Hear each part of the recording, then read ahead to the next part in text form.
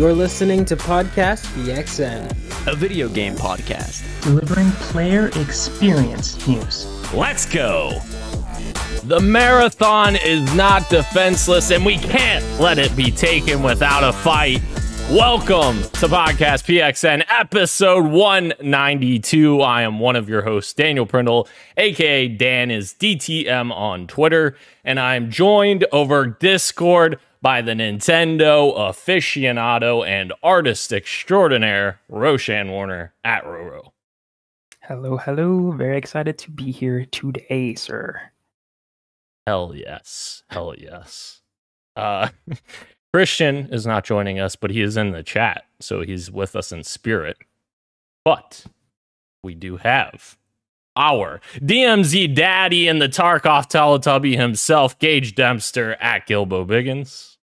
I'm slightly more excited than Roshan to be here. But not that it's a competition, Oh, yeah? but I thought I should point it out there. Nice. We'll see about that. You know what? I'm slightly more excited than you are for Rove. It's just an endless cycle. And thank But you. we could all agree that Christian is the most excited, if you know what Christian's the least excited. No, he's the hater boy. I think Rove's spot on there. I think what he said in the pre-show there. He is the most excited. I see. And thank you for that excitement to everyone that is joining us and watching us live in the chat and participating. Just as a reminder, we are live each and every Wednesday at 8 p.m. Eastern Time on youtube.com/@podcastpxn and twitch.tv/podcastpxn as well. The topic of the show this week, guys, is the news out of the summer's PlayStation Showcase from today, May 24th. Big show. But first, the show always starts with the quick bites, so guys, let's go ahead and jump right into it. The first quick bite, of course, Mortal Kombat 1 had been announced. It is coming September 19th. The CG trailer for this game, looks gruesome. But we got news that gameplay is officially coming during Summer Game Fest for Jeff Keighley's event not next week, 2 weeks, I believe, from tomorrow. Very, very gruesome stuff coming, I'm sure. Brutal trailer. I'm glad it's a reboot, though. That's kind of cool. I haven't really played a lot of the Mortal Kombat games. Played a little bit of the most recent one, 11. I think, yeah. But that was basically it. But yeah, good. Glad it's back. Heck yeah. I have no connection to Mortal Kombat, but this is cool for people that like it. Exactly. Wow. No connection, but no there connection. is I don't like fighting games. I don't even like Smash Bros. All right, I know. That's fair. But Gage, you might be connected. Little piece that's attached to this here. The first DLC pack for Mortal Kombat 1 has already been leaked, and it includes some interesting names here. The 6 playable characters are said to be Quan Chi, Omni-Man, Ermac, Peacemaker, Takeda, I don't know who that is, and Homelander from The Boys. Pretty awesome first batch of DLC characters. For a game that's known for its violence, Omni-Man and Homelander, those are both great picks. That's kind of fucking awesome. Hell yeah. Gonna make you a Mortal Kombat fan before the show's over. I feel like there's a chance that J.K. Simmons will actually do the voice for it, but there's zero chance that Anthony Starr will do the voice for Homelander. I'm calling it right now. Yeah, probably. He does not seem the type of person that is even in this wavelength. Yeah. Guys, our next quick bite. We got some new images of the PlayStation accessibility controller, which has now gotten a name called Access. So very interesting looking controller. It's like a disc-shaped controller with different attachments that you can put on there. They show like a joystick attachment attached to it with some buttons. Very exciting stuff for people in this community that rely on this type of technology to help them play games, and very cool stuff to see Sony progressing in this. Definitely. Yeah, I look at this and I don't know how I would begin to operate this, but it's so cool to think that there are people out there who look at this like, this is going to make things easier for me. It's just interesting how that works and how the design of it works. But yeah, like Dan said, this is awesome for those who need it. Heck yeah. PlayStation Access, that's good branding. That's a good name. Good name for it. Absolutely. You don't like Microsoft's name? What is it? The compatibility controller, or I forget what the name is. It's a really goofy name, and I'm like, Dan, Xbox hasn't been naming things great since that's what? Fair. How far back do we want to go? 10 years? 12 years? That's fair. Yeah. That's a whole other thing. I had a conversation with Sean about that when Series S and X were announced, and I was like, but it makes sense because it goes with one S and one X, but those names really didn't make sense. So yeah, I get it. It was making sense out of something that didn't make sense. So then therefore just kind of compounding. Yeah. Let me tell you, Dan, everyone had a conversation with their friends when the Series X and the Series S was announced. Everyone was like, why? Why is this happening? Fair. We're gonna Didn't Phil say like that? He's like, it's going to be self-explanatory or something like that. Yeah. He had some weird quote about it. It will be, because the next console gauge is going to be Series Y. Dan, that still doesn't explain anything. No, it was a joke. Because why? Get it? Why?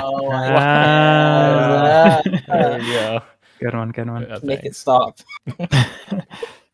We'll make it stop with some Nintendo news. Super Mario Game Boy Advance games are officially headed to the Nintendo Switch Online on May 26th. That is Friday.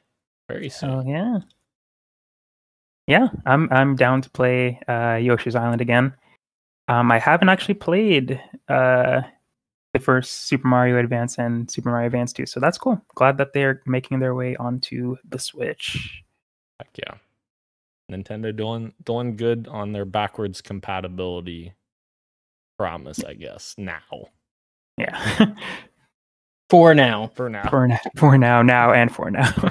see what happens in the future. Oh, Jesus.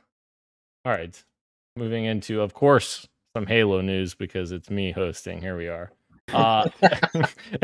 Infection has officially returned finally for Halo Infinite, and it is coming at the launch of Season 4 on June 20th. This mode is my favorite casual mode in Halo, so I'm so excited for this to finally be in the game. There was a bunch of stuff they acknowledged in their development call that they had. I won't go over everything, but some of the highlights, they talked about cross-core stuff, which I know Gage is very much anticipating. They said that all of the skins from Season 4 onwards will be, quote, cross-core. The way they're going to implement that is going to be kind of hodgepodged initially until they get the UI in a place where they can do it in a more of a sense that makes sense. But anyways, I'm not going to explain that whole thing. That would take too long. But yes, I think they're still working towards getting that full customization of cross-core across all cores. They also confirmed career rank, which is coming for the launch of Season 4 as well, which will use military ranks to go along with that. Very exciting as well, because fans have been wanting the progression system in place since launch. Of course, every Halo game has had it before, so it's good that we're finally getting it. Of course, it should have already been there from the get-go, but glad that it's finally coming. And they also said that Plaza, which is the remake of Plaza from Halo 5, one of my favorite Halo 5 maps, is finally coming in the first couple of weeks of Season 4 as well. Oh, yeah. Heck yeah. Good stuff all around. Better late than never. Yes, yeah. It will eventually be 343's Halo 3. Anyway. Will it? Are you still sticking by that? I am, yes. Maybe not the next one. We don't want to reset? Okay, all right. Moving on, our next quick bite. Alan Wake's voice actor has seemingly I guess this is a little out of date, but has seemingly revealed an October release month. I wonder if this will happen, guys. We'll just leave the audience on edge for now on that. I wonder. Yeah. Anywho, moving on. This right here, guys. is the exact kind of shit we need nowadays on marketing partnerships. Destiny 2 is getting some collaboration skins or armor, I guess, for PlayStation. It is supposed to mimic Aloy, Kratos, Jin Sakai, and a clicker ghost shell. So they have a really cool mock-ups of these new armors and skin for the ghost. And it looks very cool. And more importantly, it is on all platforms, not just one platform. Very cool. I think they added a clicker-based spaceship and Sparrow as well. Hell yeah. Alongside the Ghost. But yeah, these are some cool armor sets. I saw a lot of people saying that they think the Titan is the worst. I think the Titan looks dope as hell. But yeah, they're all really cool. I mean, the freaking Warlock has a sword, so it's kind of hard to compete with that. But yeah, it being on all platforms, awesome. Love that. Can I give you guys a hot take, which has not been... I feel like I'm totally on my own on this one. I think the Ghost of Tsushima one is the worst by far. Yeah? I think they all look good. Yeah. I think the Ghost of Tsushima one is the worst by far. I think the Titan looks awesome, and so does the Warlock. The Warlock is the Ghost. Is the Ghost of Tsushima? Oh, sorry. No, that is the one I think that looks the worst. The one that's the Horizon mock-up. That's the Hunter, I think. Yeah. The Hunter looks awesome, and so does the Titan. Hell yeah. Christian says in the chat, Halo snore. You know what, Christian? He went there. Still going there. Moving on from there, is the PSVR 2 doing good, guys? Let's check in here. Sales have come in. Sony has revealed that the PSVR 2's first 6 weeks outperformed the original PSVR's first 6 weeks, coming in at just below 600,000 units sold. Specific numbers are unclear on the provided graph below, but the original PSVR came in closer to 500,000. What's interesting to me, I was looking at this chart and I was like, there's one thing that glares at me at this chart, and it's at the end of the chart. It's getting very narrow there.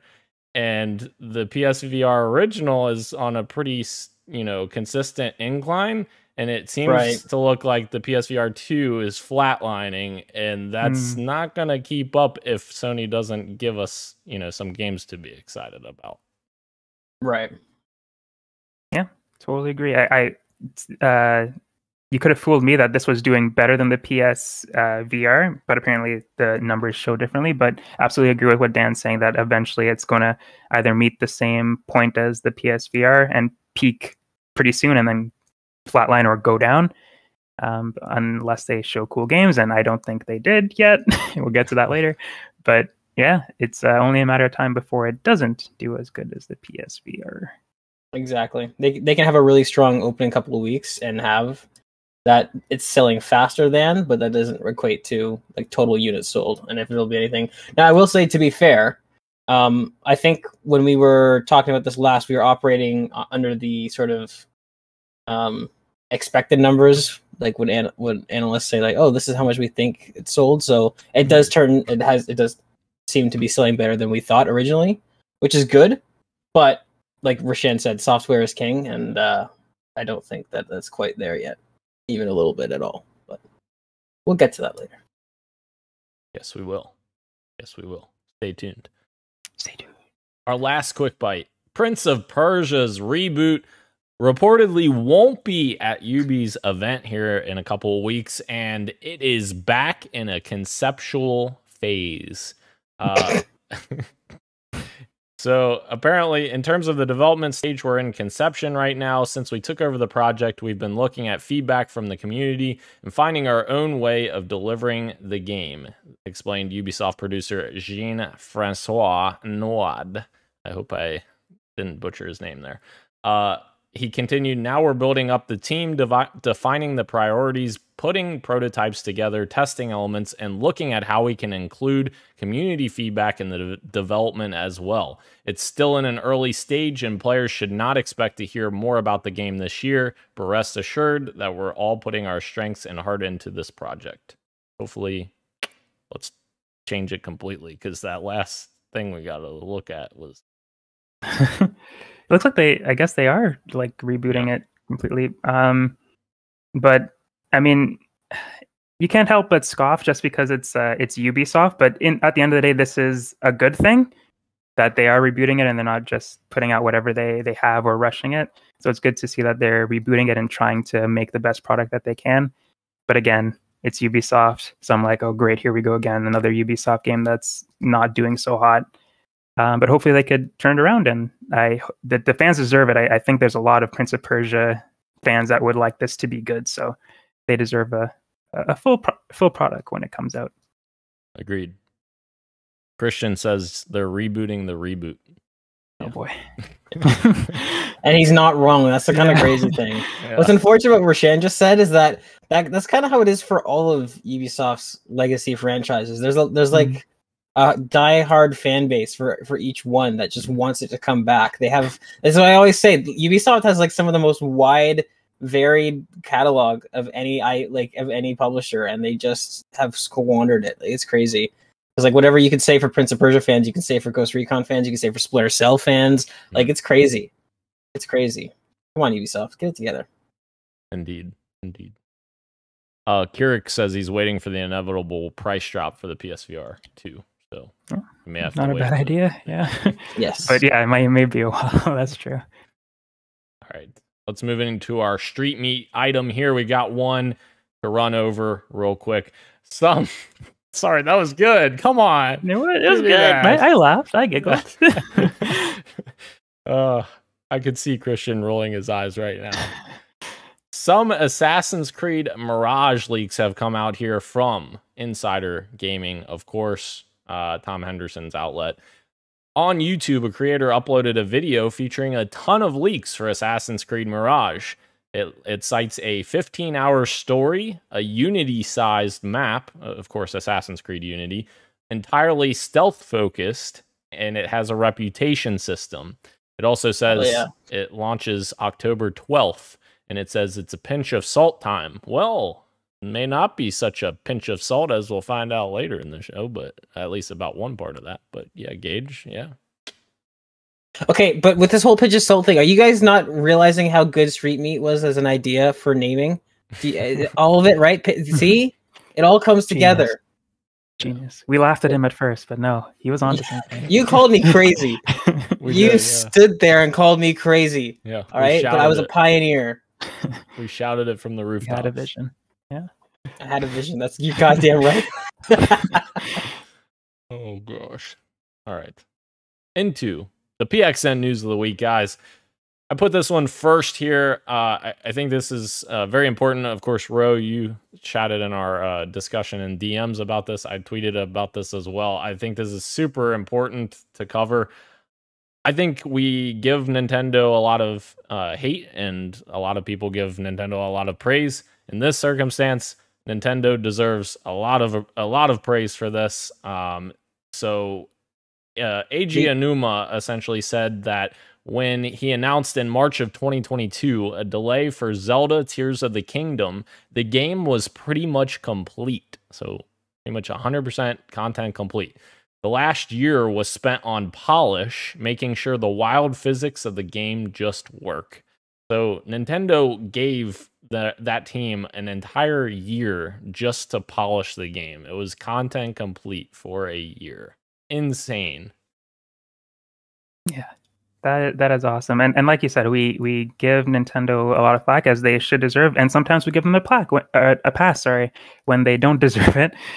So it's fair to give them criticism when it's deserved and all that kind of stuff. I'm not saying that we shouldn't do that, but this is definitely a Nintendo W that I hope to see the industry follow this example, I guess.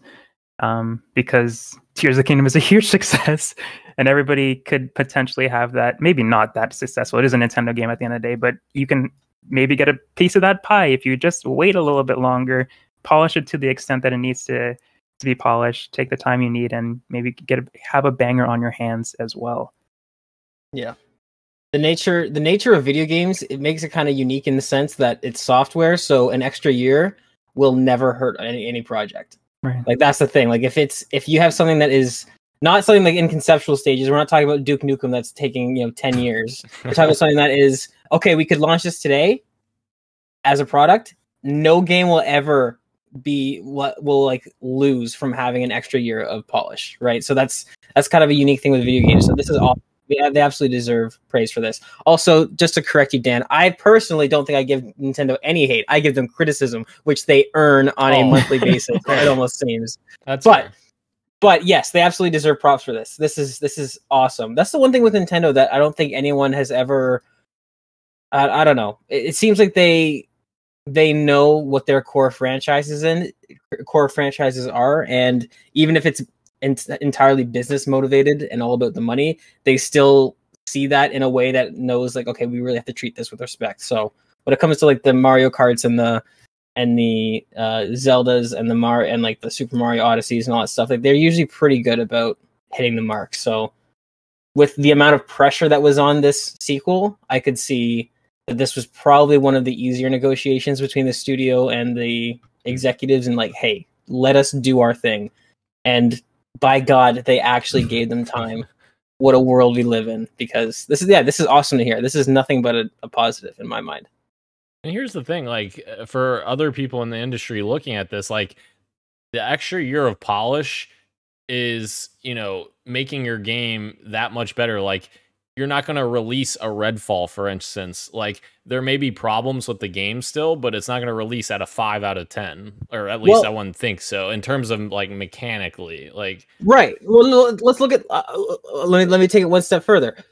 A year of polish, an entire year, surely that's the difference between a 98 and a 96 on OpenCritic, in which case that changes the conversation entirely. That goes from Tears of the Kingdom is a crazy follow-up. They actually did it. It's just as good as the first one, to what we actually got, which is this is now by some metrics the best game of all time. That's what an extra year of polish will do for you. Like that is a quantifiable thing we can look at right now and say like, yeah, you know what I mean? It could have been a 97, right? Without that year. And that's being generous on the opposite side of the argument, is saying that it would only go down a point or two. So like that is something that you can look at. Now here's the part that makes me angry is that they're not going to. Nobody is. Bobby Kotick's not looking at it and going, if I treat them like human beings, if all those Treyarch workers in the basement, if I let them see the sun, maybe they'll like, no, that's not unfortunately how it works. Even though you're right, Daniel, it's right there, clear as day. Like, yeah. Kirk in the chat says that is how you make a game. It shows give a creative team the time they need, and it's a win for everyone. Looking at you, Hello Games, CD Projekt Red, and Bethesda. Damn, this man speaks the truth. That's fair. Very fair. All right. Well, moving into our second news of the week item. Sony's continued acquisition plans have been detailed. As reported by the Financial Times, Sony is considering a partial spin-off for its financial services business to focus on its entertainment and image sensor offerings. For those unaware, a partial spin-off is where the parent company decides to publicly list a subsidiary but retains a minor stake in it, usually to raise more capital. Sony president Hiroki Totoki addressed this at a news conference and said, in order to expand our growth over the medium to longer term, we will need the ability to invest in image sensors and the entertainment business at a completely new level. So essentially, it sounds like they're possibly considering this to get a bunch more money to try to go out and buy some more acquisitions, like, maybe a Square Enix or maybe a Capcom or someone like that, more substantial, especially in the case if Microsoft is able to get the Activision acquisition to somehow go through. Very, very interesting kind of seeing this, because it definitely gives them a little bit more of a chance to get a bigger publisher or developer or whatever than they would previously have been able to. Yeah, I'd be interested to see how this pans out. A Square Enix underneath PlayStation kind of sounds interesting. I think at the end of the day, I always want them to not be underneath anybody. Right. But Square Enix is such an interesting one to me because they always they're so inconsistent. Sometimes they have such an incredible game like Final Fantasy VII Remake, and then they have Babylon's Fall the day after, or Godfall, and then they'll release Kingdom Hearts 3, and it's all over the place. And I feel like if PlayStation was at the head, similarly to how we're thinking with Xbox And Activision, they might be a little bit more focused and maybe put out some better games more consistently. Obviously, we don't know if that's going to be true for Xbox. We won't know if it's going to be true for PlayStation. But just in my mind, I imagine if they had the money and PlayStation behind them, they may maybe focus on certain titles as opposed to just doing all these ones willy-nilly. I don't know how it works, but I think it would be interesting to see. I think you're exactly right. I think if a Square Enix that's owned by PlayStation, I think you'd see a lot less releases, but those releases, hopefully, unless it's just a complete miss, like the concept isn't there or something like that, I think you'd see an overall bump in quality. I think you're exactly right. PlayStation would probably hone them in and kind of be like, all right, well, you've got 6 ideas on the board. I can tell you right now, 2 of them are awful. So let's scrap those. Don't do Godfall 2. Don't do that. Yeah, one. No, we're not going to do that. And we're not. And that trailer needs to get redone. We're not having somebody say chaos 6 times in 1 minute. But yeah, so I think you're dead on. I think that. But at the same time, this is what I've said with this Microsoft transaction with their trying to acquire Activision Blizzard, is that as much as I think Activision Blizzard would change for the better, there's just something about like a massive company buying another massive company that makes me uneasy. So it's kind of like, it's been my opinion that like I almost feel like, and I'm not saying this sounds like I'm coming from it from a spot of like an Xbox fanboy, but I don't mean it like that. I mean it in the sense where it's like, I don't know, if this Activision Blizzard deal doesn't go through, I almost kind of want to call it there and be like, all right, no more big companies buying any big companies. Let's have this be the final chapter in this, right? You know what I mean? But at the same time, like that doesn't make any sense in the real world. So, but I don't know. So yeah, part of me is it's kind of the same as the Activision thing. Like, do I think Square Enix would probably be better if they had some adult supervision? Probably, but at the same time, it's like, well, Sony is already pretty predatory, and they don't even own Square Enix, and you know, I wouldn't blame somebody for thinking that they do based on some of the deals they have. So obviously, if they do get Square Enix, they're locking down that IP like day one. That's not even a question. And even about Square Enix specifically, like there's good and bad with that, because like Square Enix fits almost exactly what Sony traditionally does, like single player experiences. Of course, there is a game that we'll talk about here in a little bit that is not that, but for the most part, I feel like they are that, and so that makes a fascinating. Of course, Final Fantasy MMO, but yeah, I feel like traditionally they do a lot of single player stuff. So there's, you know, good in terms of familiarity, but bad in terms of it's not expanding what Sony's doing as much, like in terms of like multiplayer right. and you know, advancing competition on that front.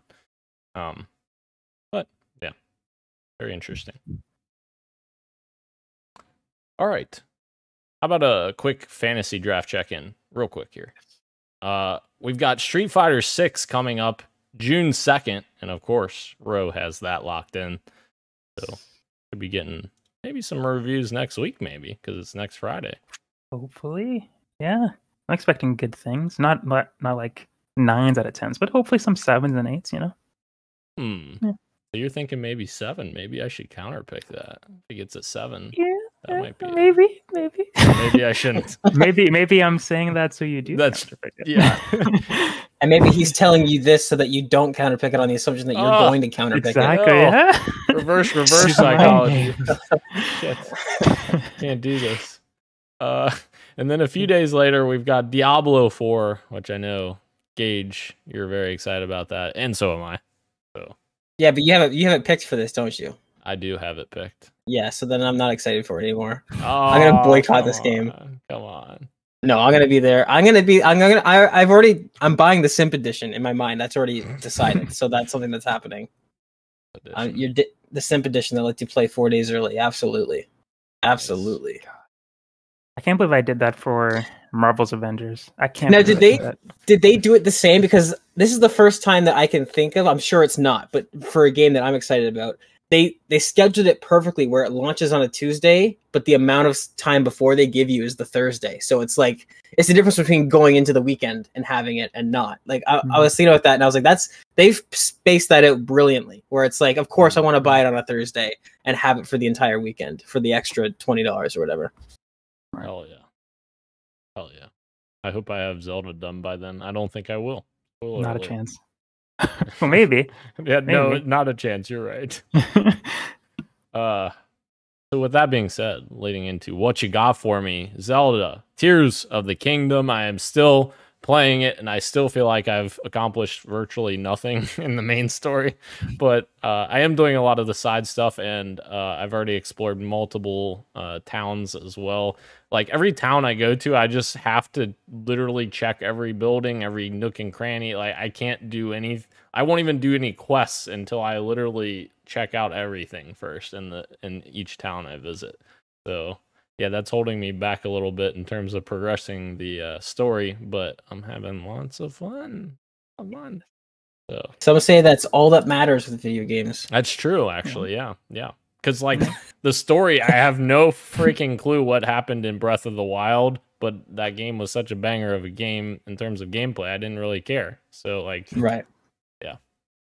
Anywho, all right. That's all I've got for Tears of the Kingdom. Stay tuned for more. Ro, what you got for me? I've also got Tears of the Kingdom. Yeah. It's so good. Oh my god. I beat the I said to you like no chance that you beat it, but you could beat it, but I said that because I know you said that you were early on in the game, but I did beat it. Finished the main story. But even beating it, it's still in my mind. I'm still thinking about this game. I'm still going back to it and exploring because there's still so much for me to explore in different parts of Hyrule, whether it be above or below. I can't wait to talk spoilers with you guys. I don't want to say too much because I don't want to take away any of those moments for you. But the story for me was really, really special. I cried near the end, but the music, oh my god, dude, the music is so good.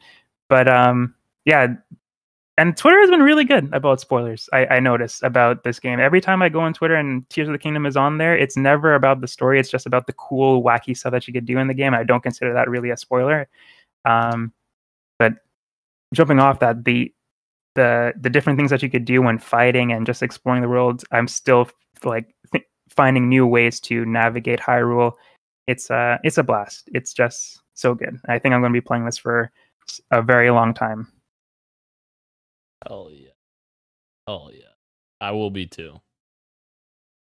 Gage, I wish I was playing Tears Zelda. of the Kingdom, right? No, I do not. Although I'm gonna look into that. I think I've I don't know. I haven't been playing much. I'm actually kind of going through a phase where I am not really playing a lot, but I'm kind of like reading a lot of articles, almost as if I'm getting ready for like a big purchase, almost as if I'm getting ready for an acquisition, if you will, where I'm just kind of like going through Steam and looking at reading articles about these sort of niche indie games, just trying to get back into some indie stuff. But as of right now, I'm playing modded Halo, and diplomacy is not an option. Shout out, tiny little RTS game on Steam. Highly recommend. Base builder RTS, good stuff.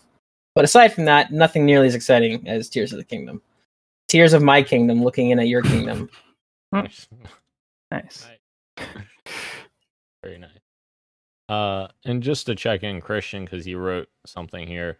Christian has played 40 hours of Tears of the Kingdom and has still only done one major thing. So he sounds like he's not very good at Tears of the Kingdom. That sounds like a really low success rate, and I wouldn't be surprised from a fake gamer like Christian. Oh wow. Oh shit. Hope he's not still in the chat listening to I hope he is. Christian's not here to say anything. This is like the best time. Just start taking swings. Yeah. Swings. How about we take some swings at the topic of the show? Here we are. Yeah. Here we are. Summer PlayStation Showcase news. Of course, for May 24th's Showcase event. Here we go, guys. Jumping in. I just wrote everything here chronologically as it was going through, so we're just going to dive through it. Obviously, if we don't have much to say, we can move quicker on those, and then we're going to have a lot of things to talk about that I'm sure we will dive deep into. Yeah. The first one, though, Haven Studios, of course, Jade Raymond's studio, has announced Fair Games with a $sign at the end, not the S, just to be clear, you know. And it is coming to PlayStation 5 and PC, and it looks like a heist type of multiplayer game. It looks very cool. Interesting. Does it look very cool? Okay, it looks. Does it look very cool? It looks interesting. I'm ready to stop pretending that we care about this game. But honestly, I know Jade Raven. Did you not get the feeling like this game kind of seemed like Payday meets like Contraband, even though we haven't seen Contraband yet? Like, I definitely saw some Payday comparisons online. I didn't see anything. I saw a CG trailer, my guys. Yes, that's fair. Yep. And I want to talk about CG trailers as we go on. I don't want to like blow my load now because I have some thoughts on CGI trailers later, and there'll be lots of opportunities to talk about them because there are a lot. Yes. But again, like Geisha, we didn't see that much, but based on what we did see, I did see a lot of people comparing it to Payday just based off of the heist stuff, I guess. But yeah, I didn't think it was the Haven. Well, they said it right at the beginning, but this wasn't what I was expecting, I guess, from the Haven game. But yeah, I'm excited to see more. I'm excited to see anything, I guess, from this game. Yeah. Very fair. Very fair. All right, moving on. From there, we saw a game that looked, and I got criticized by Christian for this, but I want to put this on note that this game looked exactly like an ODST dropping in with a drop pod, and even the characters look like ODSTs. I was like, is this like ODST Battle Royale? Like, no. This is Helldivers 2 coming to PlayStation 5 and PC in 2023. And of course, Ro, you have some experience with the first game. Yes, I played the hell out of this game on the PS Vita back in the day. It is so fun, very challenging twin stick shooter. And that was kind of one of the things that I was disappointed by, that it's like it shifted to this like third person shooter position, which is fine. I third person shooters are fun, but I kind of like the top down twin stick view of the original. So I'm kind of sad that they did away with that, but this still looks like lots of fun. The aliens look like the aliens. It looks like it's going to be challenging. It has that brutal humor with everybody getting squashed by the drop pods coming in. So yeah, I'm excited to dive back into Helldivers once it comes. I saw a lot of people saying that maybe this is a PlayStation Plus game, and I think that would be a kind of a good idea. Even though there's a fan base for it, but I don't think it's as big as PlayStation would want. So I feel like doing a PlayStation Plus tie-in would be kind of smart, just to get an audience right there. I'd be curious to see what kind of audience they found on Steam, because from what I understood is that like I had never heard of Helldivers until it was on Steam, and then I started seeing advertisements for it. I started seeing it come up on my YouTube like recommended, and I remember actually talking to you about it. You said that you played it and that you really liked it, and so yeah, I'd be curious to see if that changes anything. Because this isn't an in-house IP, right? This is something that they've kind of acquired, or it's owned by this studio that makes it. I'm not sure how that works. Could this be a day and date PC thing? Is what I'm getting at, or no? Like, I don't know how high up on the PlayStation chain this IP is. This is third party, so it's coming. This is third party. Yeah, it's coming PC and PS5 day and date. That's very exciting then, because sign me up. I like this. I like the look of this a lot. I'm guessing you played this handheld, right, Rashid? Yeah, I did. Yes. So twin stick lends itself really well to that. So as somebody like me, selfishly, who's desperately looking for some really good third person shooters, I'm all about this. I'm all about this. And to Dan's point, like I think it's heavily inspired by ODST. I think it's okay to say that things can be inspired by other things and they're still great, i.e. The Expanse. But I'm very excited. This looks awesome. This does look like a bunch of ODSTs just shooting aliens, and that sounds fun. That sign me up. This looks great. Yeah. And we got our next one. EA Originals announced their game called Immortals of Avium with a trailer. This game got gameplay unlike a lot of other things, but didn't really do a whole lot for me. So I already forgot it. I don't know what this is. Yeah. It's kind of like it has like a magic, like Skyrim-ish feel, but like a cheap, cheap Skyrim-ish. Yeah, I remember this guy. It had the guy from Never Have I Ever on Netflix. He was the star or one of the stars of that show. That's the only touchstone I have for this. But this didn't do much for me either. Fair enough. Was this the one with the guy that has the really deep, raspy voice? Is that who you're talking about? Possibly. I don't remember. No. Yes. I don't. Yeah. I don't know. Never mind. Never mind. Backtrack. Keep moving. Never mind. Forget it. All right. The next one, 505 Games, and one more level announced. Ghost Runner 2 coming 2023. Of course, this game, sequel to a great original game that I couldn't beat because it was too difficult. Hell yeah. Yeah, this one looks cool. Yes. Cool that it's getting a sequel. I also didn't beat the first one, but it was cool. It was very cool. So I'm excited for those fans. We did get gameplay at the end. I was trying to remember if it was just CG again, but no, the gameplay just looks that good. Yes, I really like the aesthetic of the first game, and this one looks very much to continue that neon influence throughout the buildings and such. So very much interested. Just make it a little easier for me. I got stuck. It's coming out this year, 2023 as well. Then we got Phantom Blade Zero, which is coming to PS5. And we got some interesting and really cool fighting animation style that Gage was commenting on. He's like, man, look at that animation.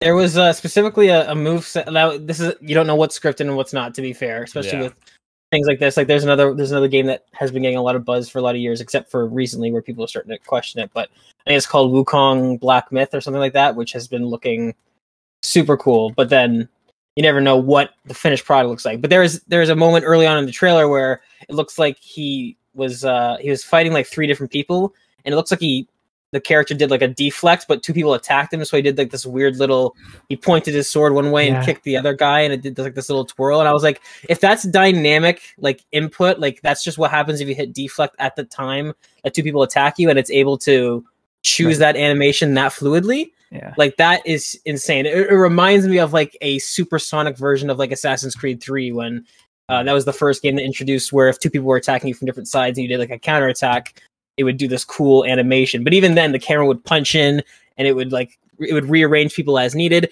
This, on the other hand, looked like, I was watching this and I was like, if this is all like dynamic, fluid gameplay, this looks incredible just from a snapping animations to and from and choosing what to kind of play. Like that part of it looked really impressive to me. Yeah, I was impressed by the combat as well. Like Naughty Dog games like Uncharted and Last of Us do stuff like that, where depending on the situation that you're in, the animations are a little bit different. So it'd be cool if they just took that to another level with the sword and the kicking and all that kind of stuff. But the pairing is what was really impressive to me, where it's just like super fast stuff. Yes. And again, I don't know if that's going to be you actually tapping the button super fast. Probably not, but it still looks really cool. And that is enough for me.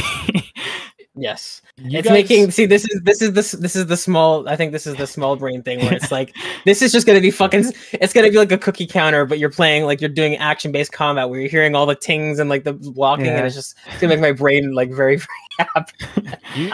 You guys saying those things is my exact reaction to the first Spider-Man being announced with Insomniac, their gameplay, because I'm like, there's no way that you'll actually be able to like control this and it'll actually feel like this. But then it did, so like maybe it will. Hell yeah, no, for sure, it's definitely possible. And well, Roshan brought up a great example. Naughty Dog is probably the prime example of that, because it's not. The impressive part isn't just having different animations that choose to play at certain times. It's being able to blend them and not make your character look like an octopus, which is really, really hard to do. And Naughty Dog is the best example that you could have brought up for that, especially Last of Us Part 2, especially with the dodging and all that stuff and leaning in the cars, which still to this day is so fucking cool. Yeah. And it's sliding through things. I forgot about that feature until my second playthrough. That's so cool. Oh, yeah. So Really when you can just decide to quickly kind of nudge through things, and it's like, oh, this is pretty cool. But so if this game has that in like a sort of third person melee based kind of combat, oh my god, that'd be awesome. Oh yeah. Glenn, don't get ahead of us. He said, can we all take a moment to appreciate Glenn, we'll get to Rose Dragon's shirt. Dogma 2. Just settle down, Glenn. We'll get there. He wants to appreciate Rose shirt. We gotta wait on that though. Thank you though. Thank you. All right. Giant Squid, of course, the developer behind Abzu and the Pathless, has a very Journey-esque game coming called Sword of the Sea, and it is coming to PS5. I think the lead artist is the same artist who worked on Journey, so yeah, it looked very Journey-esque to me from that first trailer. Looked very interesting. Yeah, this looks pretty cool. Very, like you said, very Journey-esque because, same minds, I guess.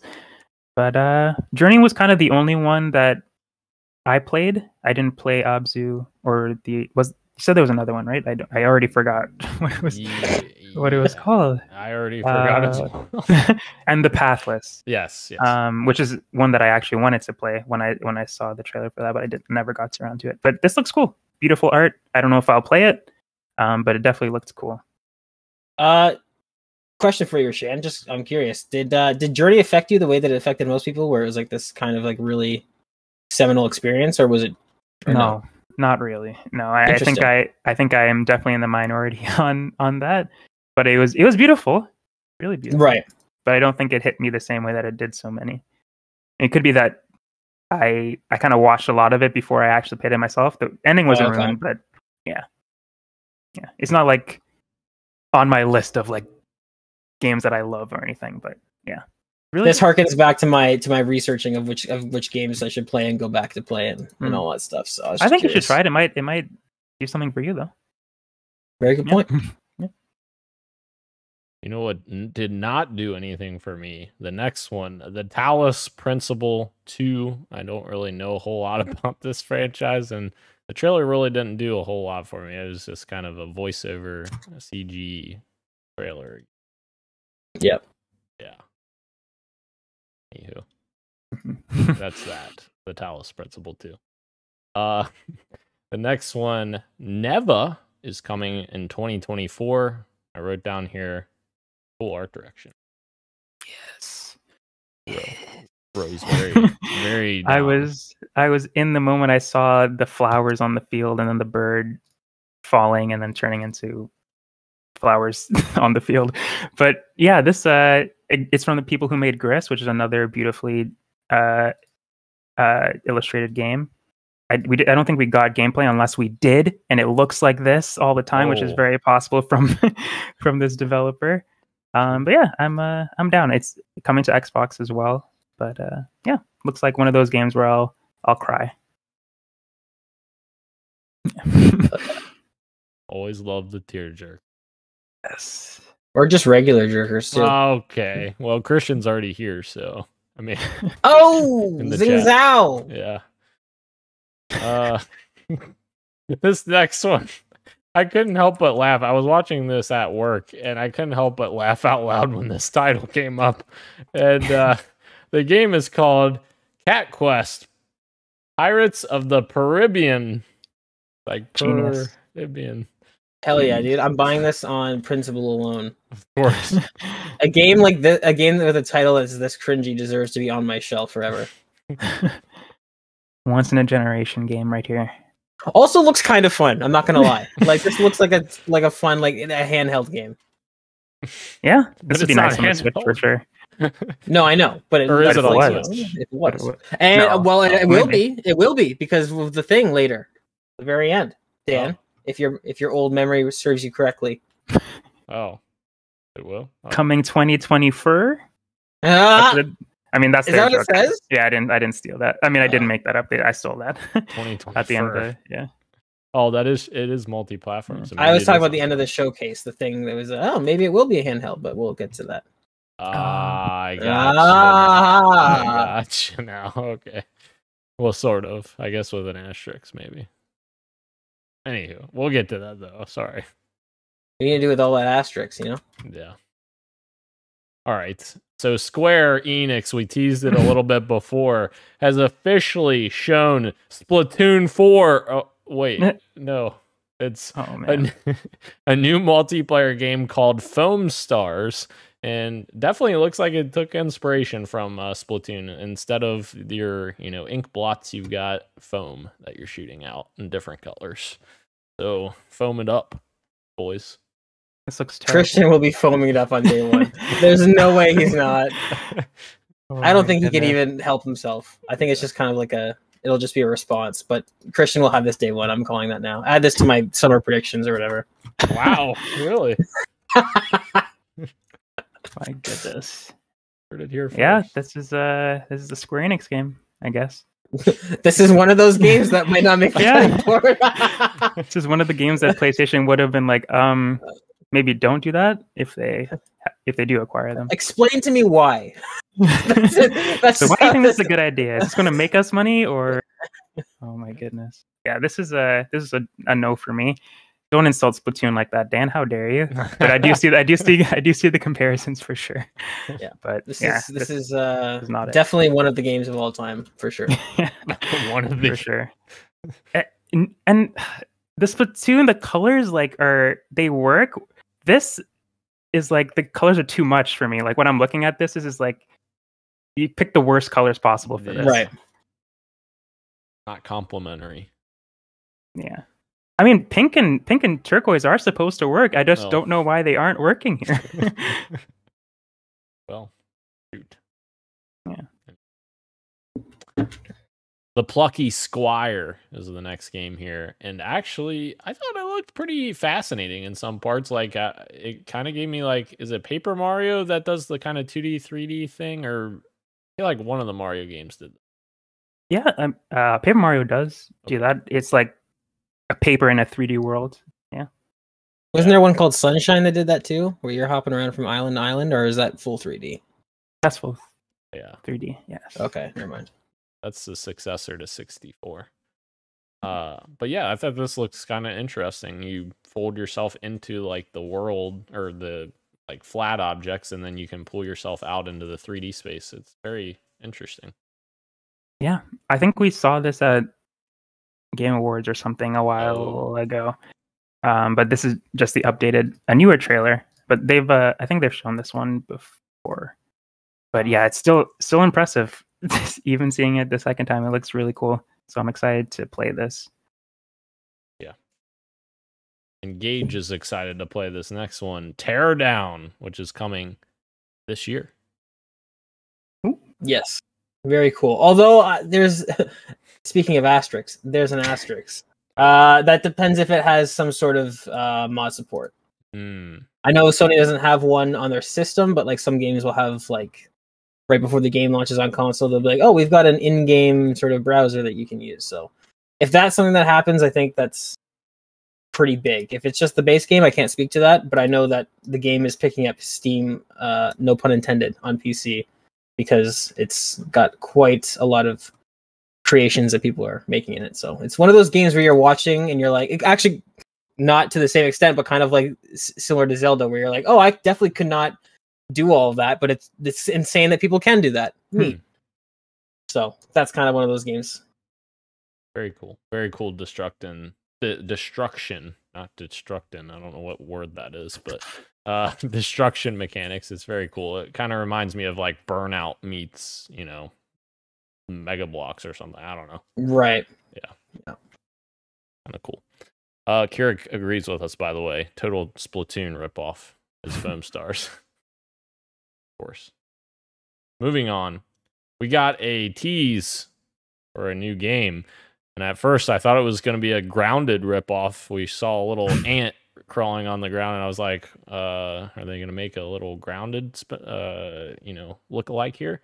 But it ended up being Metal Gear Solid 3 Snake Eater remake, officially coming to PlayStation 5, but not just PlayStation 5, as we'll find out later. Jeez. Indeed. Who's making this? Not. Yeah, we don't know. Yeah, even Konami's logo wasn't even there. Like who's? Well, was it? I feel like it there was like nothing at the end, just True. The Metal Gear logo. I could be no, wrong. You're right. No, it didn't give. There was zero information aside from that. It's Metal Gear Snake Eater. Yeah, this and the next one I'm excited for because I am one of the people who have never touched one of these games before, so I'm excited that is getting a remake, and potentially this could be like Konami, if they are involved, entering their Capcom era, and they just remake all the Metal Gear Solid games, and they're awesome, and everybody loves them again. That would be awesome. I would love that. That would be huge. But again, it is Konami, so you never know. But yeah, this is cool. This is very cool. Sucks that we knew that it was going to happen eventually, or we assumed it was going to happen eventually. But right. Still, very cool stuff for the Metal Gear Solid fans out there, and people like me who want to play it. Oh yeah, I'm with you. Actually, I played Metal Gear Solid 4, and I was not big into it, but I'm willing to give it another go. Yeah, me too. Heck yeah. And to lead into what you were alluding to there, Metal Gear Solid Master Collection Volume 1, made that clear, is coming August this year, and it's the only thing that Christian cares about with this context here. Yeah, similarly to the Metal Gear Solid remake, I'm excited that these games are becoming more available, because I feel like they were, and then they took them down, if I'm correct. Yes. Kind of sucks that they took them down and then put them in a new package to sell, but still cool. Yeah. And this includes the original Metal Gear Solid 2 Sons of Liberty, and the original Metal Gear Solid 3 Snake Eater. So, cool. Our next one, good luck to me trying to pronounce this. Hours of Agaspa. Nailed it. That's what. Excellent. That's it. Yep. I think that's exactly what they meant when they made that name. Yeah. Definitive name translation right there. Yep. I honestly don't really remember this. Oh, this is okay. This is like a bit of a moody. Okay. I don't remember this game. Yeah. I don't know. It looks like a survival sort of game. Yeah, I just said that because he's chopping down a tree. So that's kind of a survival game staple. There's actually down a tree and taking the wood. There's some cool creatures and stuff in this. This actually looks. You know what it reminds me of? Actually, this is a bad example because it's an extremely niche game. But there's a game called Outward, which is another JRPG, and it kind of reminds me of that a little bit, where it's an open world RPG that looks like it could be on the RE engine, but like it's kind of like a survival, like Skyrim mixed with survival elements. I don't know. Looks interesting. Want to see more about it. Looks like pretty ambitious as well. Like I don't remember the name, but there've been a couple of projects where I was like, wow, that looks insane. There's no way that it's gonna be like that when it comes out, but maybe it is. Right. But like when he was jumping off that cliff and there's all these huge creatures and you see this vast open world below you, it's like, wow, I can't wait to see that run. I certainly hope so. Yeah. All right. Our next one, Final Fantasy 16. We got a story trailer, and it looked like more Final Fantasy. It did. Yeah. Is this? Do you guys think this is the final one, or? Definitely not. Yeah. Definitely. That's a fantasy of yours. Ah. Nice. Yeah, I'm sold. I'm sold on Final Fantasy 16. I've been sold. So this was a cool trailer, but I didn't need it. But Fair. Glad we got it. But yeah, I'm ready for Final Fantasy 16. Almost here. You're ready for it, but yet you're terrified because you still have Zelda. Right. Yeah. So true. So true. This next one, me and Christian, of course, were in the audience when this game was announced at the Game Awards 2021. Alan Wake 2, giving us a new trailer. It is showing, assumedly, a new playable character, it looked like. I'm not for sure on her name. Of course, I was watching this trailer at work. I couldn't even hear any of the dialogue, so I didn't even know it was an Alan Wake game until Christian put it in our chat. Is this Alan Wake? And I was like, oh, it's Alan Wake. Okay, this is cool. And yeah, I'm very much a fan of the first game, so I'm excited to play the second one and see how they build on that. Because I think the first one is actually a really solid game that I think they could build upon and make this one like really good. Coming October 17th, as we alluded to earlier. He was right. Yeah. Yeah, this looks really cool. I haven't played the first Alan Wake, but this looks neat. So I Well, might give it a shot. Ooh. I mean, if you Is it spooky? Sure, yes. Oh no, it's I mean, spooky. Yeah, Very spooky. it is. Yeah. Actually, Oh, honestly, I would say the first Alan Wake almost scared me more than like Resident Evil 7 or Resident Evil 8. Resident Evil Village. Yeah. Gotcha. Damn. So I mean, I saw the creepy stuff at the end, but I was like, I can handle this. I think I can handle this, but maybe I can't. see. And actually they did. They confirmed actually when this game was announced that this is actually taking it further in the step of being a survival horror game as opposed to an action game, because the first game, yeah. Wonderful. Yeah. Anywho. All right. Next one, Assassin's Creed Mirage got a new trailer, and of course, we got our favorite woman in the trailer. I always want to call her by her Expanse name. I don't actually remember her real name ever. What is her real name? I can only pronounce her first name, which is Shorey. Shorey. Okay. I avoid using her last name because I'm self-conscious about not being able to pronounce it. That's fair. That's fair. And it confirms yet again, as our post earlier, coming October 12th. So we already have a busy October just with those two announcements. And Mirage, I'm excited for. It looks like it's going back to the roots in my little glimpse there from that trailer. Yes. More stealth gameplay. Yeah. I'm down for that. Hell yeah. This looks like exactly what I wanted. Yeah. For many years, from Assassin's Creed. Yeah. Oh, we forgot to touch on, sorry. Alan Wake 2, digital only game they announced. And actually they said, so there is some benefit though, because they did. There is. The reasons are good. It still makes me nervous. Yes, that's fair.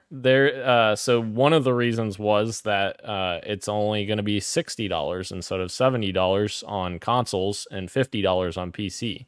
So saves $10, I guess. Legacy prices is very, very cool of them to do. My only worry is that like all it takes is for like a couple of like small time / medium time.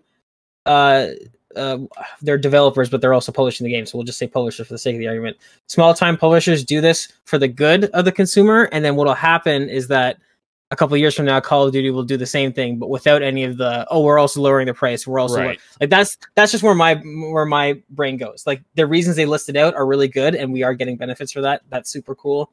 And for a game like this, probably get away with it, but I'm just nervous. I don't like the idea of digital only games. I don't like the idea of digital only movies, digital only any art. I like to have physical, the option for physical.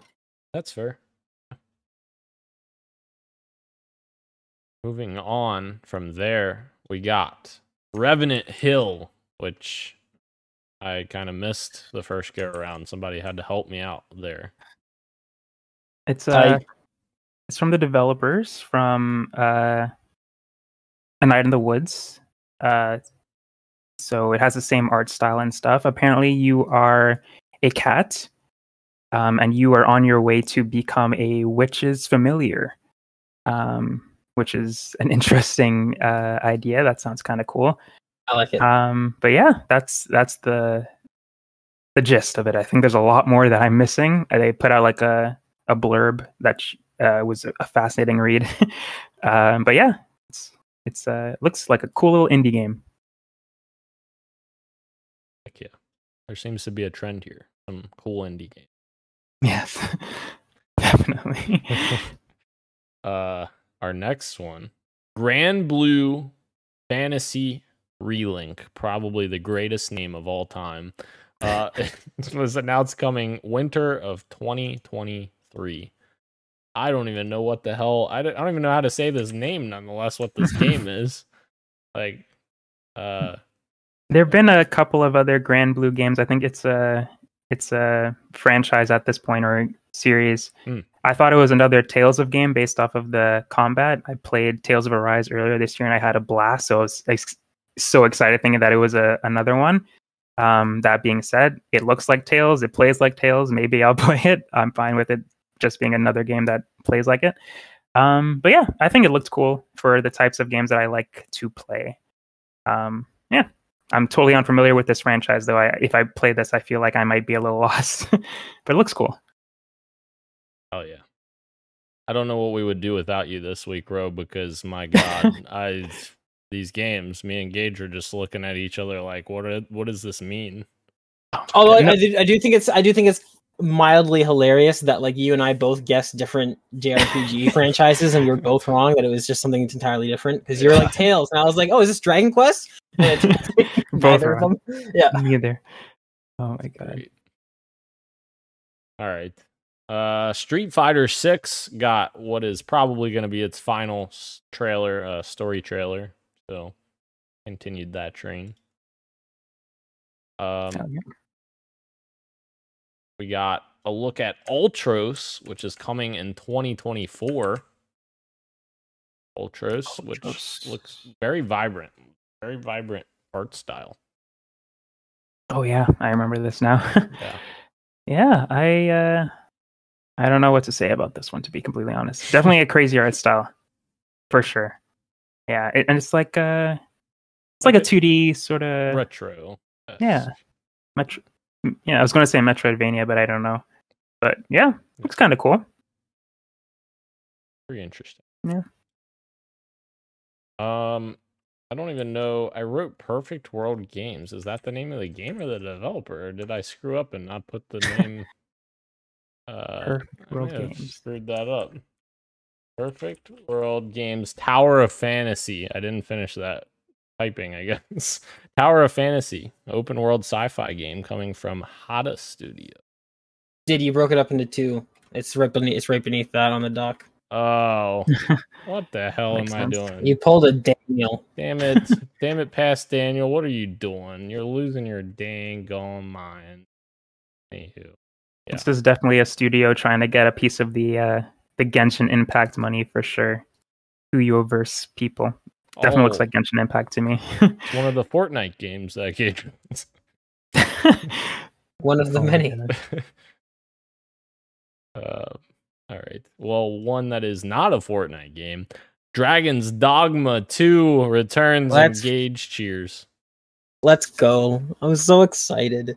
I only played Dragon's Dogma. I jumped into it like maybe 2 years ago for the first time. I started getting hyped. I heard enough people talk about it. I was like, you know what? I'm just going to pull the trigger on this random JRPG and see what happens. And my God, did I enjoy myself so immensely. Like, I don't know. I don't want to say I enjoyed it more than Skyrim because I didn't. But like, the small amount of time spent in it, it feels like the highs were higher. Like, I don't know. There's something about this game. And even though I've only been a fan for a couple years of this franchise, we'll call it, even though it's just the one game, there's still that kind of concern when a game has, like, it's been so long from a sequel. You're kind of like, oh, is it gonna be the same, or is it gonna be one of those, we reinvented the wheel and made it modern? So this trailer pretty much looked exactly like Dragon's Dogma, except with much higher graphical fidelity. And I'm sure that's exactly what a lot of the Dragon's Dogma sort of hardcore fans wanted. I know it's exactly what I wanted. So I'm very excited. Very, very excited. I've watched this like 6 times already. Yeah. That game has like a cult following, I feel like. Very good. It's literally a mashup between like Elden Ring and Skyrim, where it's like total, like it's nowhere near as difficult as Elden Ring, but it has the same kind of like really in-depth, like there's 6 main classes and then there's 24 subclasses that you can mix together, and there's your dexterity and your vigor and your health and your like, it's just, I don't know, it had all the right components in my mind that made it such a fun experience, and I'm very excited to see more of this. No release date or anything, or window or anything, so I think this is a 2024 game at the earliest, unfortunately. Fair enough. Kirik, I did miss. Kirik said he's very excited for Alan Wake 2, as well as he's excited for Dragon's Dogma 2 as well, Gage. Of course he is. Kirik is based, except for when he disagrees with me, which is rarely. Yeah, wait, was Kirik one of the ones that disagreed on Jeopardy when we had that? So I don't know. Yeah, but all right. Five Nights at Freddy's Help Wanted 2, the game we've been waiting years for. Yeah. You remember that chart that was peaking? Yeah. It's going to go up. It's about to go up about. It's going to do it. Yeah. Wait, is that a PSVR game? Yeah. Oh, I missed that. Okay. I think so. Yeah, you're probably right, because this is going into that segment with PSVR, so you're probably right. God, now I don't know. Now I'm scared. Oh no. I feel more confident in you being correct on that. I'm gonna find out. Let's see. Okay. Yeah, but obviously Five Nights at Freddy's, yeah, it is a PSVR game. PSVR 2. It's pretty self-explanatory. Five Nights at Freddy's, you know. Yeah. I don't know. Yeah. I've never played any of them. They're spooky games. You're like, I think you're at a Chuck E. Cheese like place, and the animatronics are haunted. It's kind of spooky. Right. From what I remember, they're kind of like not necessarily on rail, but like you're limited in your mobility. You're just kind of like managing your space and trying to keep them out. But yeah, definitely. You want to talk about games with cult followings? That's like one of the like staples. Yeah. This next one I thought looked really cool, but I probably will never play it because I won't own a PSVR 2 unless some crazy shit happens. Anyway, Resident Evil 4 remake is coming for PSVR 2. It is in development, they announced. And man, the Resident Evil 4 remake I already love. Of course, I already said that. But man, doing this in VR, that would be so terrifying. Oh my god. Yeah, not a chance that's happening. You know what's weird about this? I don't have any interest in playing this in VR. Neither with the original 4 in VR. Not because I don't think it's cool. I think it sounds really cool. But there's something in my brain where I don't like playing VR games where the enemies aren't physically reacting in like a way that's conducive to VR. It's kind of, I don't know how to frame it, but like there's VR games that are built for VR where it's like you can grab their arm and wiggle them around and they'll react. Where it's like the thing with the original Resident Evil 4 VR that they launched like a year ago or whatever it was, and this one looks to be the same, is that it's literally just the player character that's the kind of been VRified, and the rest of the game still runs in the same animations. And for my mind, when I'm watching this, there's like a disconnect. It's kind of like a weird, I don't know how to describe it, but like I almost don't want to play a game like that. I want to play something that's built for VR from the ground up, where you interact with things consistently in a VR manner, if that makes sense, as opposed to it's just your movement and the combat. But like, I'm guessing you walk up to, like, obviously you'd smash the crate, but like when you walk up to a door, I'm guessing like you're just pressing a button and the door opens, or like say getting on the boat, right? You get on the boat and I'm sure it doesn't wobble. You just sit down the boat, you press the button, and now you're in that cutscene, as opposed to things that are kind of built to be interacted with physically. I don't know if that makes any sense, but like it's really noticeable in the combat. If you watch the combat, like it's just the same animations, the same sort of set things for the enemies, and it's only you that's really kind of in this space.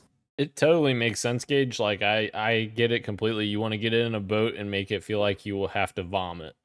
Right, exactly. I want to vomit into my VR headset. Of course, Christian played the original RE4 VR on Quest, so yeah. He played it for like 2 hours and put it down. Let's be honest. Yeah. Anywho, sorry, Christian, if you're still here. Not here. I'm not sorry, Christian, if you're still here. Wow, it's terrible. Brenty's joining us in YouTube chat. Good evening, fellas. Thank you. Hello, Brenty. Father. Brenty. The real father. Josh, thank you for joining us as well. Good evening. Good evening. But moving to the next PSVR 2 game, Arizona Sunshine 2. Got a little trailer there. Gage was, I feel like, a little bit maybe excited, maybe, possibly. Not excited, actually. You know, I've never played the first one. It was just one of those things where I looked up and I was like, I know this is Arizona Sunshine 2. I don't know why, but I just immediately knew. So I just had to, for my pride, say that I knew. But no, I don't have any attachment with the first one per se. It looks like from what I understand, when The Walking Dead came out, it was kind of like that's the game that people wanted Arizona Sunshine to be. So in my mind, I just played that and then didn't go back. But with the sequel, who knows? Yeah, like a campy Walking Dead, like making jokes, right? And such. Also, very, very weird to do a CG trailer and try to make it look like VR gameplay, because it's like it's very. It's like, why didn't you just actually have the VR gameplay, and if not, then Right. I don't know. I also thought, speaking of disconnect, I thought that was a little weird when he's like fooling around with the zombie's face. I'm like, yeah, but this isn't like VR gameplay. This is just a CG. But all right, whatever. Anyways, Indeed. We got a look at a game I'm not really that high on with their history. Smilegate announced Crossfire Sierra Squad coming to PSVR 2. Of course, Crossfire X came to Xbox, and it was not good. So, don't have much hope for this game. My goodness. For the exception of, I guess, Five Nights at Freddy's, I feel like all the PSVR games are just another first-person shooter. Yeah. And they're all military first-person shooters. Yep. And I'm getting bored of that. I'm usually not the audience for first-person shooters anyway, with the exception of Destiny and Titanfall 2. But in that same regard, I'm never going to pick up one if they all look the same. And I'm sure there's a lot of great stories that are being told in these, but I don't know. They all kind of bleed together for me personally. And if I don't know, maybe I'm just not the audience for PSVR. But if they do want an audience, I feel like they need to make different types of games, or at least show off different types of games in these showcases that make me want to buy one, because they kind of just keep showing off the same type of game, in my opinion. Well, I mean, as somebody who is super into like military VR, or not military VR, sorry, like the military first-person shooter aesthetic, like as long as the game feels good to play, I'll play as many of those as I want in a year. That's no problem. But even somebody like myself, like I can say, like looking at the VR portfolio, I'm like, all right, where's the variety? Because it's like, as much as I like that stuff, I play all types of games, and I enjoy playing all types of games. So even from somebody who like this would be targeted to, I'm watching this and I'm looking at these trailers. And I'm like, all right, again, like we've talked about, it'd be really cool if you utilize some of your really unique first party IP that's sitting right there, where you could maybe lean into the puzzle or the horror or stealth. But we'll do Crossfire Sierra Squad, I guess. That's fun. Boy. Well, maybe this one will get you excited. Synapse. For PSVR 2 coming. It's coming. You can celebrate Independence Day in America, guys. I know you guys are in Canada, but you can come down July 4th, which is 4th of July, Independence Day. Come on down, shoot some fireworks off, and play some Synapse. And ye fucking haw, let's go. Yeah. Kinda. I will say this looked the most unique out of the first-person shooters that we saw, but yeah, still didn't make me feel like I needed to play it. You called this like the fast super hot or something, and I was I totally see that. It's super hot but fast. Yeah. Definitely. Yeah, it's super hot, but take out the best mechanic of super hot. Oh man. All right. And a game that we have seen a million times before, Beat Saber, is coming to PSVR 2, and they advertise the Queen soundtrack. So I guess pick that up, maybe. Or don't. Or don't. I'm not your mom. Yeah, I don't. All right, guys. Now we're getting into the real meat and potatoes here. This is the end of the show where they're just like, all right, let's wake up from this show for a minute. And guys, before I jump into this, I want to say something real quick about Bungie. And there's a reason, of course, the next thing we're going to talk about here. Can we just talk about how freaking expert Bungie is at maneuvering its way through these deals throughout the years? They were a Microsoft first-party studio that was acquired after they showed their game off called Halo at Macworld. And Microsoft's like, no, we can't let Mac have that. They buy them. They're a first-party studio, make Halo, just one of the best fucking video game franchises ever created. They say, all right, we're done with that. We're out, Microsoft. You guys keep Halo. We're going to go do something else here. Get in bed with Activision. Make a deal with them. Do all this stuff making Destiny. They're like, all right, Activision, you guys are pissing us off. We're out. Get rid of Activision.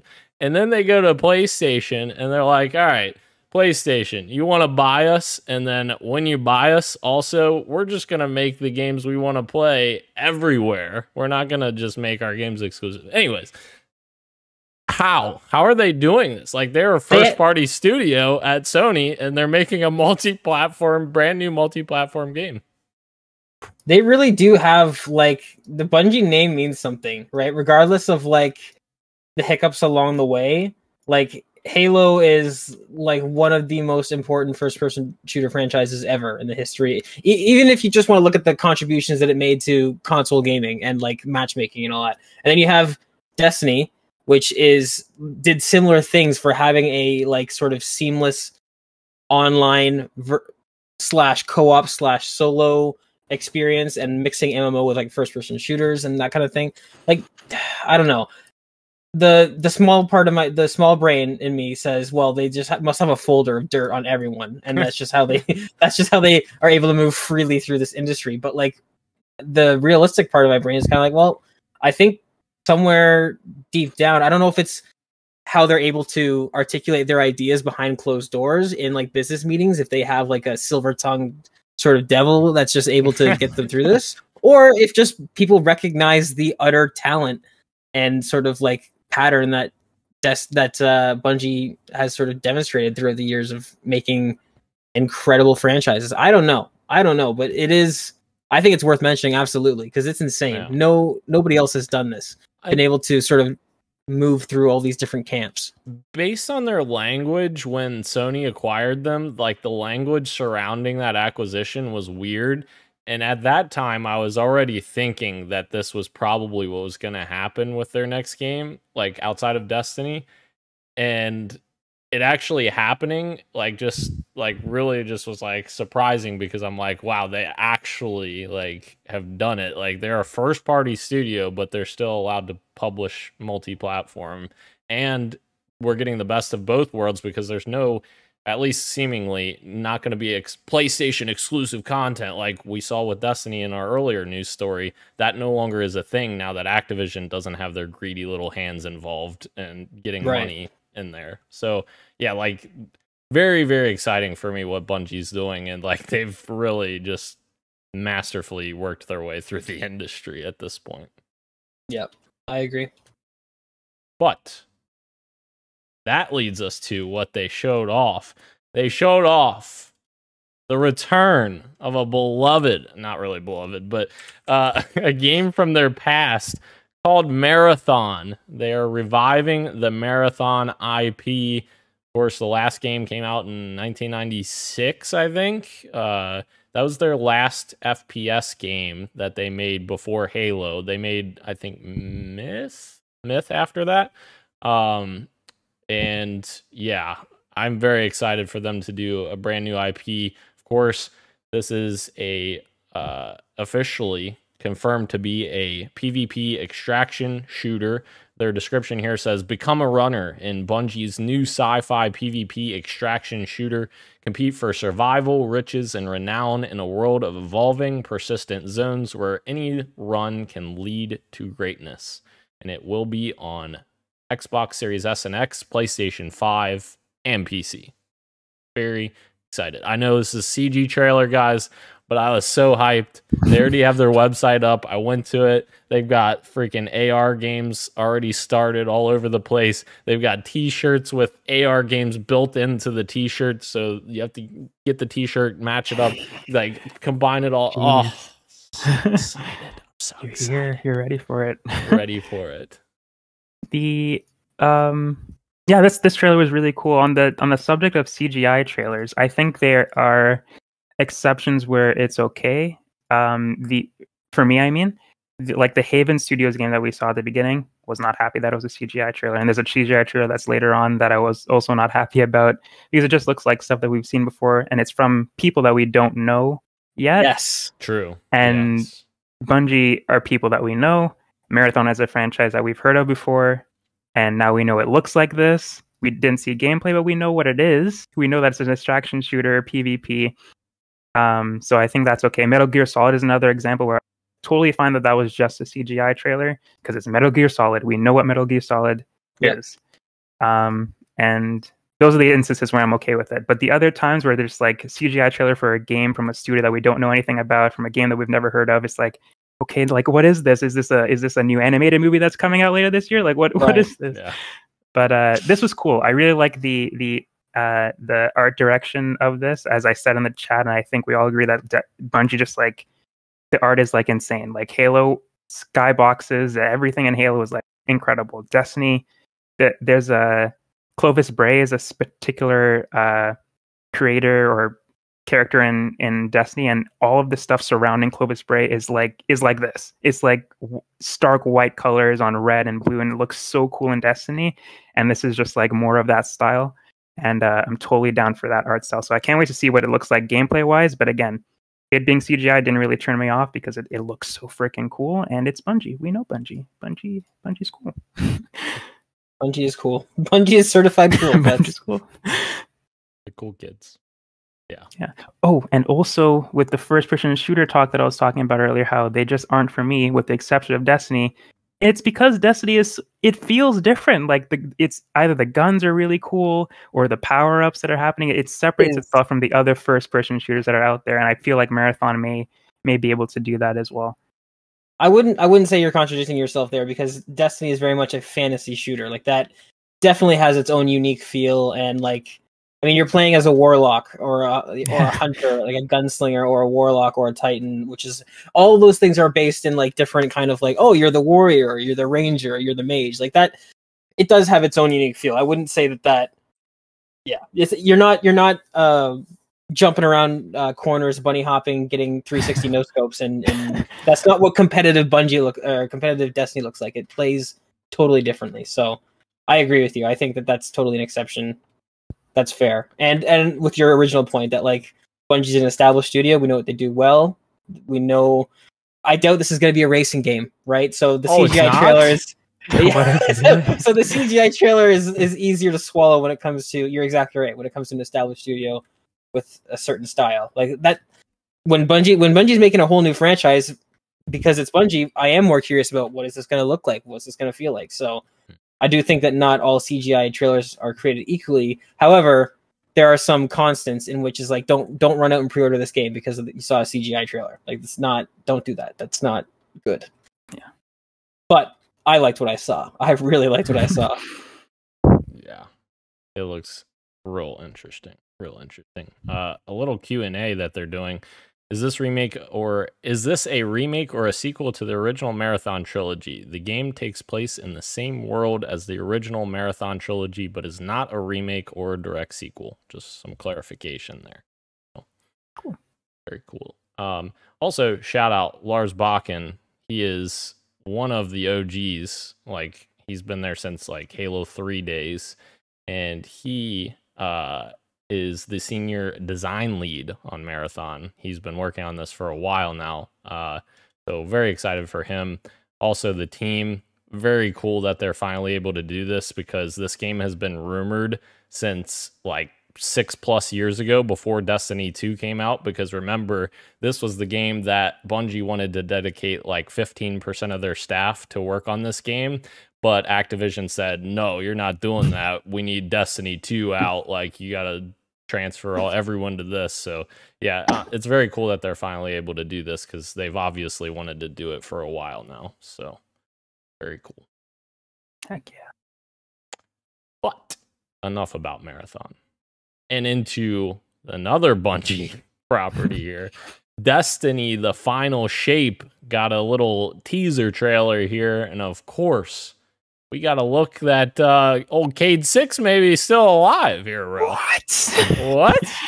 Oh my goodness, Cade is back, and Nathan Fillion is reprising his role. I remember for a little bit they switched the voice actor to Nolan North, I think, for a little bit. Wait, they did? Yeah, there was or am I thinking about Ghost? I might be thinking about Ghost. That's Ghost. Yeah, they switched from Peter Dinklage to Ghost. Yeah. I don't know why I thought he got recast, but he didn't. He just died. Yes, but no, he's back. I don't know how he's back. I'm excited to see how they decide to explain that, because of course Guardians can be revived, but only by their ghosts. And Cade's ghost was killed, so that's why he couldn't come back. So I'm interested to see how they explain that. I hope it's not something silly, and I hope it's something cool.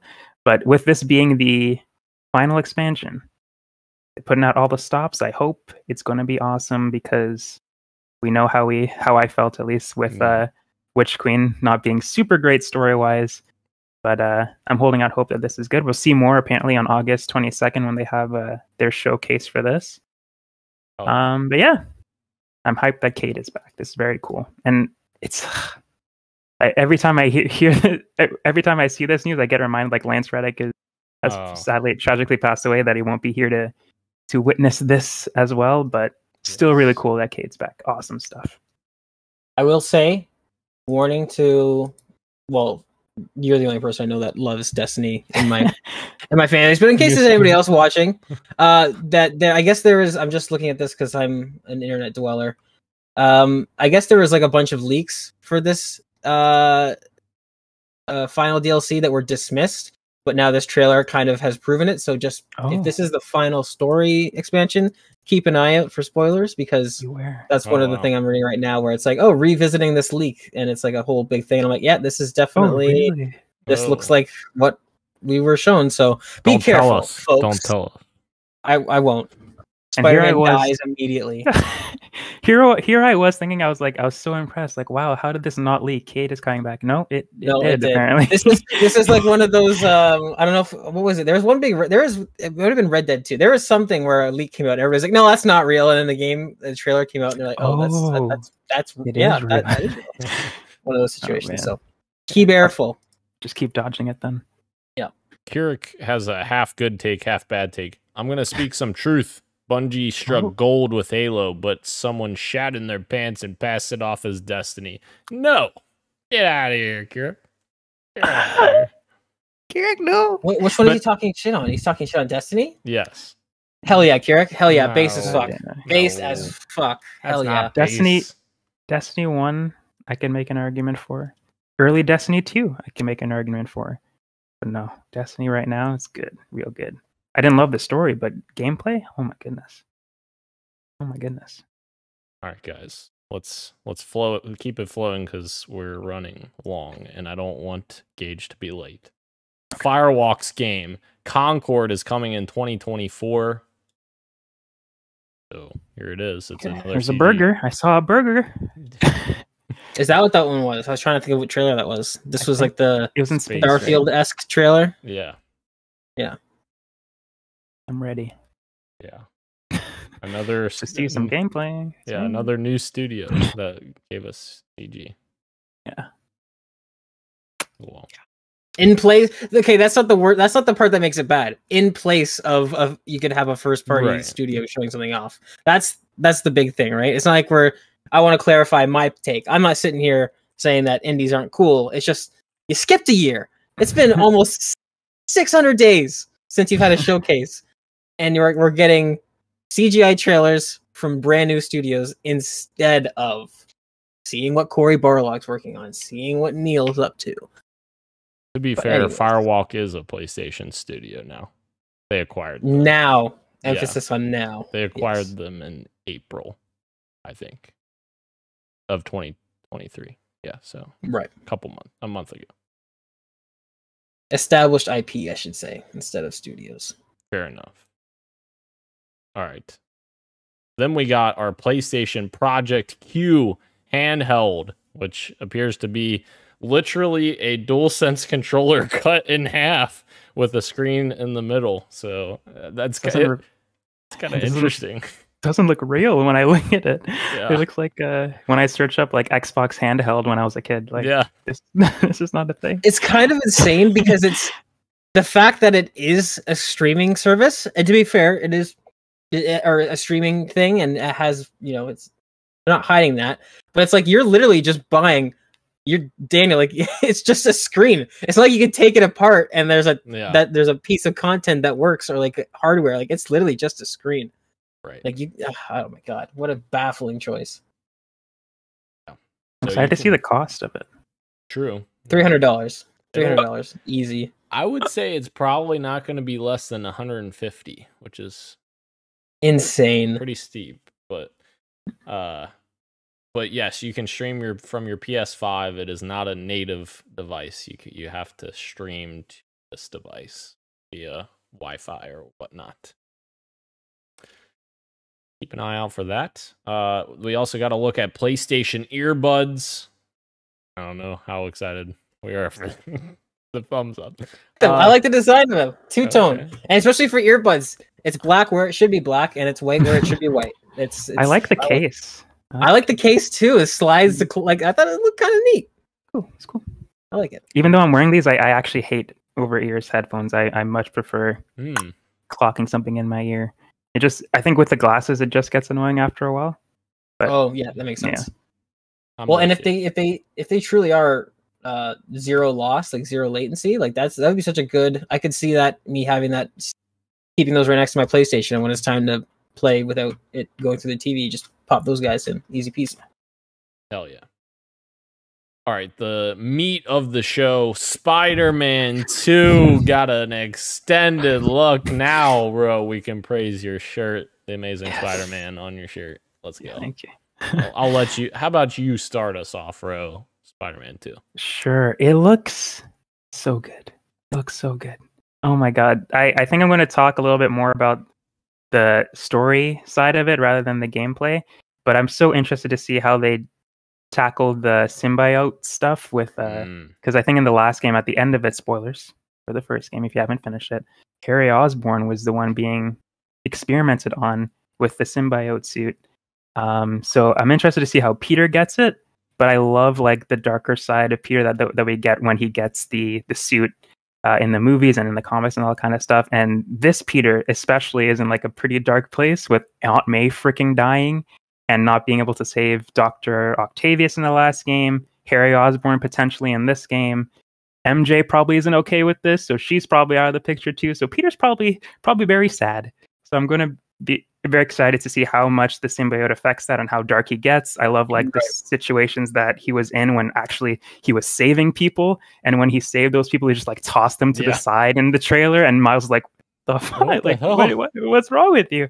And when he was beating up the bad guys, he was like so like visceral with like there was a scene where he just like kicks one of the guys on the wall like repeatedly, and the idea of like Peter usually holds back his punches is like totally on display here, where he's like, yes, he does. He's fucking up these guys right now.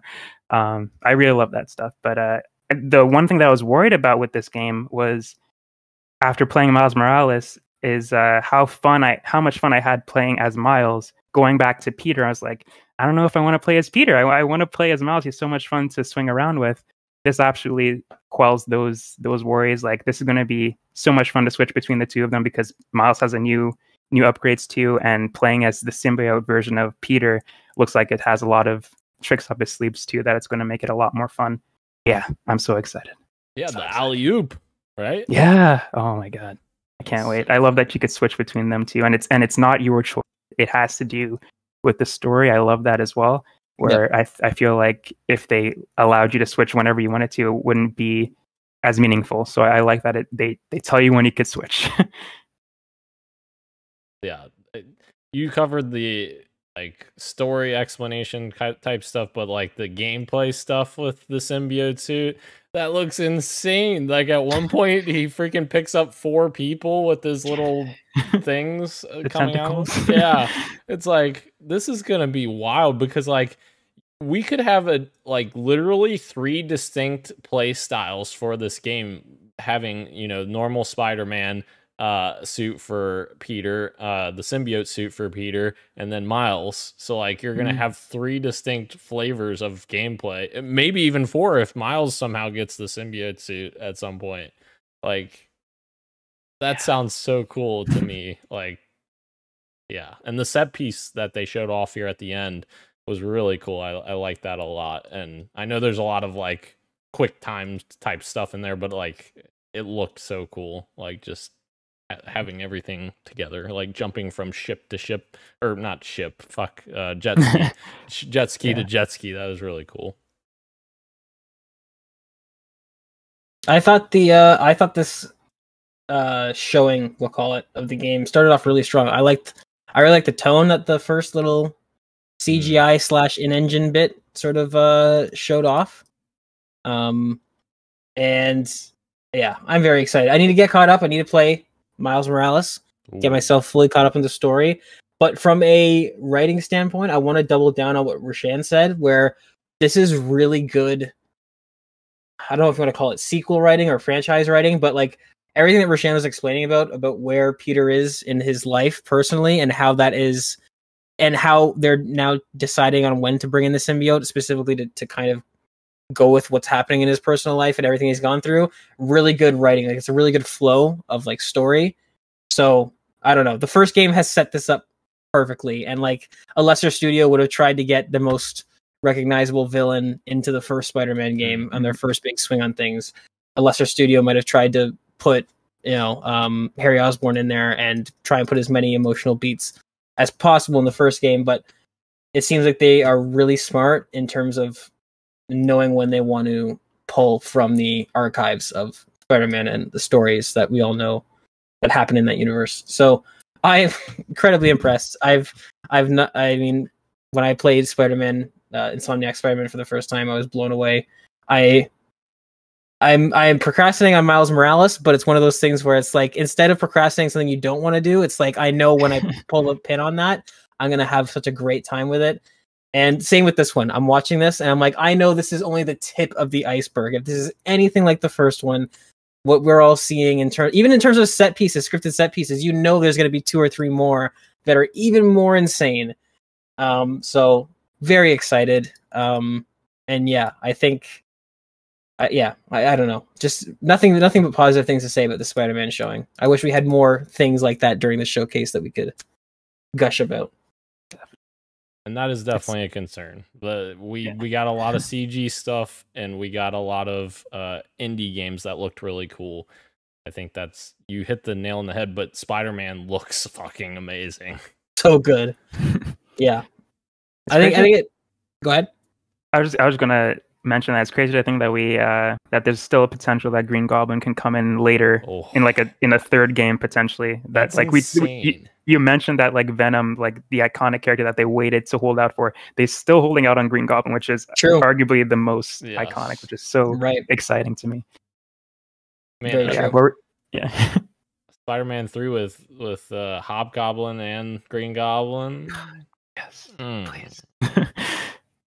Yeah. And who knows if they wanted to add any other people in as well, right? So it'll be exciting to see where they go. Let me run through these real quick. If you're curious which games in this showcase were multi-platform, Xbox has you covered here. They posted a little post here. Immortals of Avium, Ghost Runner 2, Marathon, Metal Gear Solid 3 Remake, Dragon's Dogma 2, Alan Wake 2, The Plucky Squire, Teardown, Assassin's Creed Mirage, Neva, Cat Quest, Pirates of the Caribbean, and Talos Principle 2 are all multi-platform, so you're on other platform. There you go. I want to quickly shout out Okami Games, who quote tweeted that, because Xbox had that snarky little comment to say like, "Oh, look at all these games coming to Xbox," and I agree with him 100%. He's like, "This is pretty funny, or whatever." But like, if you're saying this type of shit, you better be like hitting a home run when you do your showcase. Because if they come out and they have an equally kind of, I won't say that this is universally a disappointing showcase, but like if they have something that's not spectacular, then I don't know what you're bragging about or what you're trying to stir shit with, because you guys are in the hot seat right now. But I do kind of like this, because some of these games, they didn't say that they were coming to multi-platform. They just all of them showed up there. Yeah. Right. So it's nice to get confirmation like, oh, these ones are coming to Xbox. Cool. All right. Predictions. We had a lot of predictions here. Just run through them. My predictions: Team Asobi announces a new Astrobot game. Didn't happen.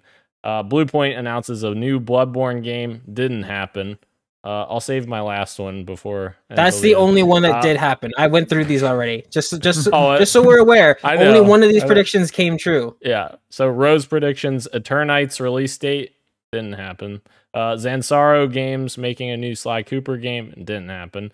Persona 3 remake teaser. Didn't happen. Sony, Christian. I don't know why I said Sony. Christian's predictions. Kojima Productions teaser for an unannounced project developed for PSVR 2. Didn't happen. Stellar Blade gets a gameplay trailer with release date in October. Didn't happen. Bluepoint announces a new game is not Metal Gear Solid, is a new IP. Didn't happen. The Last of Us Factions gameplay and release date. Sorry, Gage. It did not happen. SOCOM routines returns with the teaser. Sorry, Gage, that did not happen. Wolverine gameplay plus release window definitely did not happen. The only one that came true, my last prediction, Bungie's next project, Marathon Revival. Boom, let's go. Dan wins again, fucking great. What a fucking surprise. He keeps winning these things. Let's go. Keep getting away with it. I can and I will. All right. Anything else before we close out the show, guys? Nothing. Okay. Nothing. Disappointing show. Disappointing show because we still don't know about the future of PlayStation, which is what we thought we were all getting. Yeah. We don't know what's coming outside of 2023, right? They don't have anything announced for 2020. Well, we assume Wolverine is point, yeah. Right, but they don't have any confirmed title. Like, come on, I don't know. For 600 days, I don't know if I was. Caribbean. Yeah. That comes out next year. But yeah, the first party stuff, yeah, we still confused about. Good cadence, though. Good cadence of a showcase. This is what I want from an hour-long showcase. Trailer after trailer after trailer. Talk when you need to. Explain the hardware bits. That's it. Absolutely. But you know who's never confused? Our audience. And thank you to our audience that is watching us live on YouTube and Twitch, as well as podcast services everywhere, including Apple Podcasts, Google Podcasts, Spotify, and everywhere else you get your podcasts. Thank you, Ro. Thank you, Gage. Thank you, Christian, for joining us earlier. I am Daniel, and this has been Podcast PXN, and we are out. Much love, and keep on gaming. See ya.